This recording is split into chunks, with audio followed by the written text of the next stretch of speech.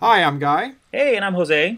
and welcome back for another edition of This Beats It All, discussions on the craft of screenwriting, a podcast presented by Save the Cat. Jose, how you been? I'm doing very well, Guy. How about you? Not too bad, keeping busy. Always something going on, you know. Always good as long as you remember to keep that writing part of that what's keeping you busy. Yeah, that's one of the things I try to keep busy with, and of course, as you know well as anyone else, family also keeps you busy. Always stuff going on in the family. Yeah, most definitely. But just before we jump into what we're going to be talking about now with this part is we're still in the new year. One thing that I'm trying to do more often now, just to keep me busy. Speaking of being busy, is just taking more time to read more scripts Yes. out there, and definitely even watch more movies. Kind of found myself kind of slacking off on those two things towards the end of last year, and I think this is definitely a great way to just kind of keep you going with the writing part. Watch movies and definitely read a lot of scripts. Keep reading, find those good scripts out there. Now that it is award season, a lot of the scripts are out there online, so go look for them and read them. Good inspiration. I think you hit it right, to read some scripts and get you fired back up. So now we know why those award seasons are always early in the year. To give us inspiration. We can do Yeah. this. Well, hey, also, speaking of family and everything, you had recommended a movie to me right towards the end of last year. This Is Where I Leave You. Got around to get a chance to watch that and really enjoyed it. And I agree with you. It falls under that institutionalized genre we don't really talk about much. It was one of those movies last year that I truly enjoyed. Surprisingly a lot more than I thought it would be. Or I would rather enjoy it. But it was, because I think it really, kind of just to break it down. I think for me, one thing I did like about it, because it really fit into that institutionalized genre. As we were talking about, it doesn't seem like there's always a lot of movies out there that fall under this particular genre. It's one that I don't always see or don't always get a chance to watch, but you're reminding me too that there are a lot of different types that seem to fall under institutionalized, but they've got to have those three key elements that Blake talks about in his book for to fall under that particular genre. So let's kind of hit those real quick and see where This Is Where I Leave You falls with them. The first one is... Yeah, and the first one is you gotta have a group. As in any institutionalized genre, the group can be either a family or a business, a corporation, or even a community.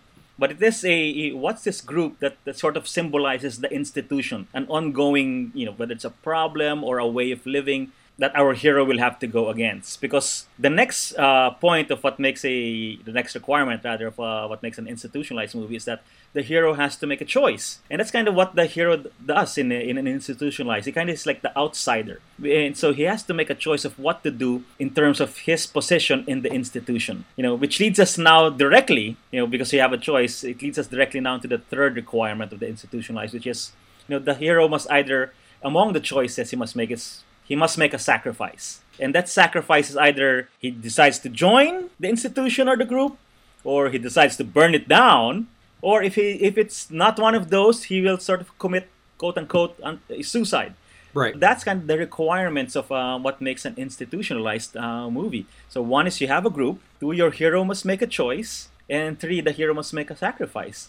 And I kind of felt like, when you kind of think of it just in terms of those three requirements, you would always think like, an institutionalized movie always has to be something like Godfather, or something like a whistleblower movie. Right. Where it's a very heavy, dramatic kind of setting, and it's almost like life and death immediately. So this is, I guess, one reason why I like, This Is Where I Leave You, because it is an institutionalized movie. It had that great, combination of drama, but not too heavy drama, and comedy. It had that lightness to it that I felt like, that made it even more enjoyable. But it also showed us that an institutionalized movie can have, sort of be more under that comedy genre. Yeah, it was a lot of fun to watch, and that group that we can all relate to the most is family. It seems like, and this family had just a little bit of everything, it seemed like, going. Yeah, definitely. Talk about, being dysfunction within dysfunction. Because that main family that we're talking about is the Altman family, for which, Judd, who is played by Jason Bateman, Wendy, played by Tina Fey, and all their other brothers and sisters, and under, their mom, Hillary, who's played by Jane Fonda. The story kind of sets up when dad passes away, and now the brothers and sister are forced to come back home and be with mom to perform Shiva.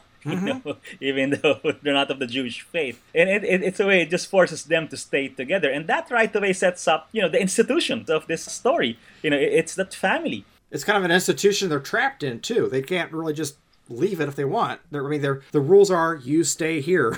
Yeah, exactly, and that's a great point because it's part of what makes the institution even kind of more daunting or more challenging is that you're kind of forced to stay with the institution. You're part of it, and clearly, Jason Bateman being I guess our main protagonist here, he comes home and now he's forced to stay with his family, and we see that this family is clearly far from perfect. We know right away that even Jason Bateman in his own immediate family, he catches his wife, having an affair with his boss. So in his own family, things are going crazy, and then now he comes home for dad's funeral and catches up with brothers and sister and mom, and everything in their own individualized family is kind of going crazy as well.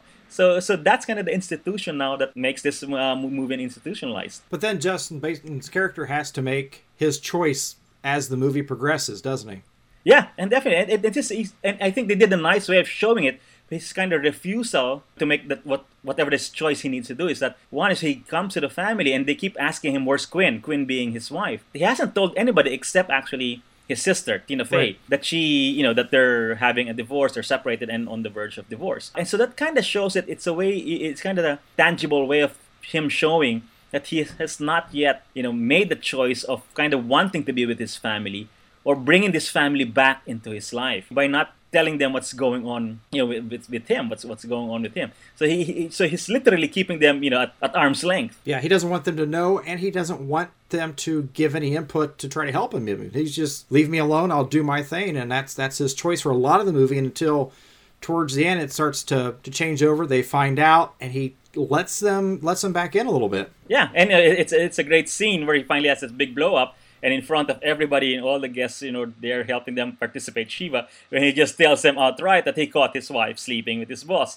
It builds up to that. Yeah. But it's also, for him, when he finally says that, it leads us directly now into that third requirement that makes it institutionalized, which is what's the sacrifice now that he makes? And like we said, it's either you join, you burn it, or you commit suicide. And I think this is a great example of a hero making the choice of joining the institutionalized without it being a bad thing, because now he, by accepting now, and telling them finally the truth, even though it was kind of forced out of him, he realized that he really needed them in his life, even though it was just for them just to listen and be quiet about it. He needed them to do that for him. So that was kind of his, that the third thing he did is the choice was finally, I need to join and be part again of this family. That's the very reason why I'm here. That's the very reason why mom and dad's last wishes was for the family to be together. It was for him to realize that he is part of this family. And by joining it, he hasn't destroyed the institution. He hasn't made it worse. He's actually strengthened it by everybody is probably more together now than they've been even before the movie started. Yeah, and I like what you said there.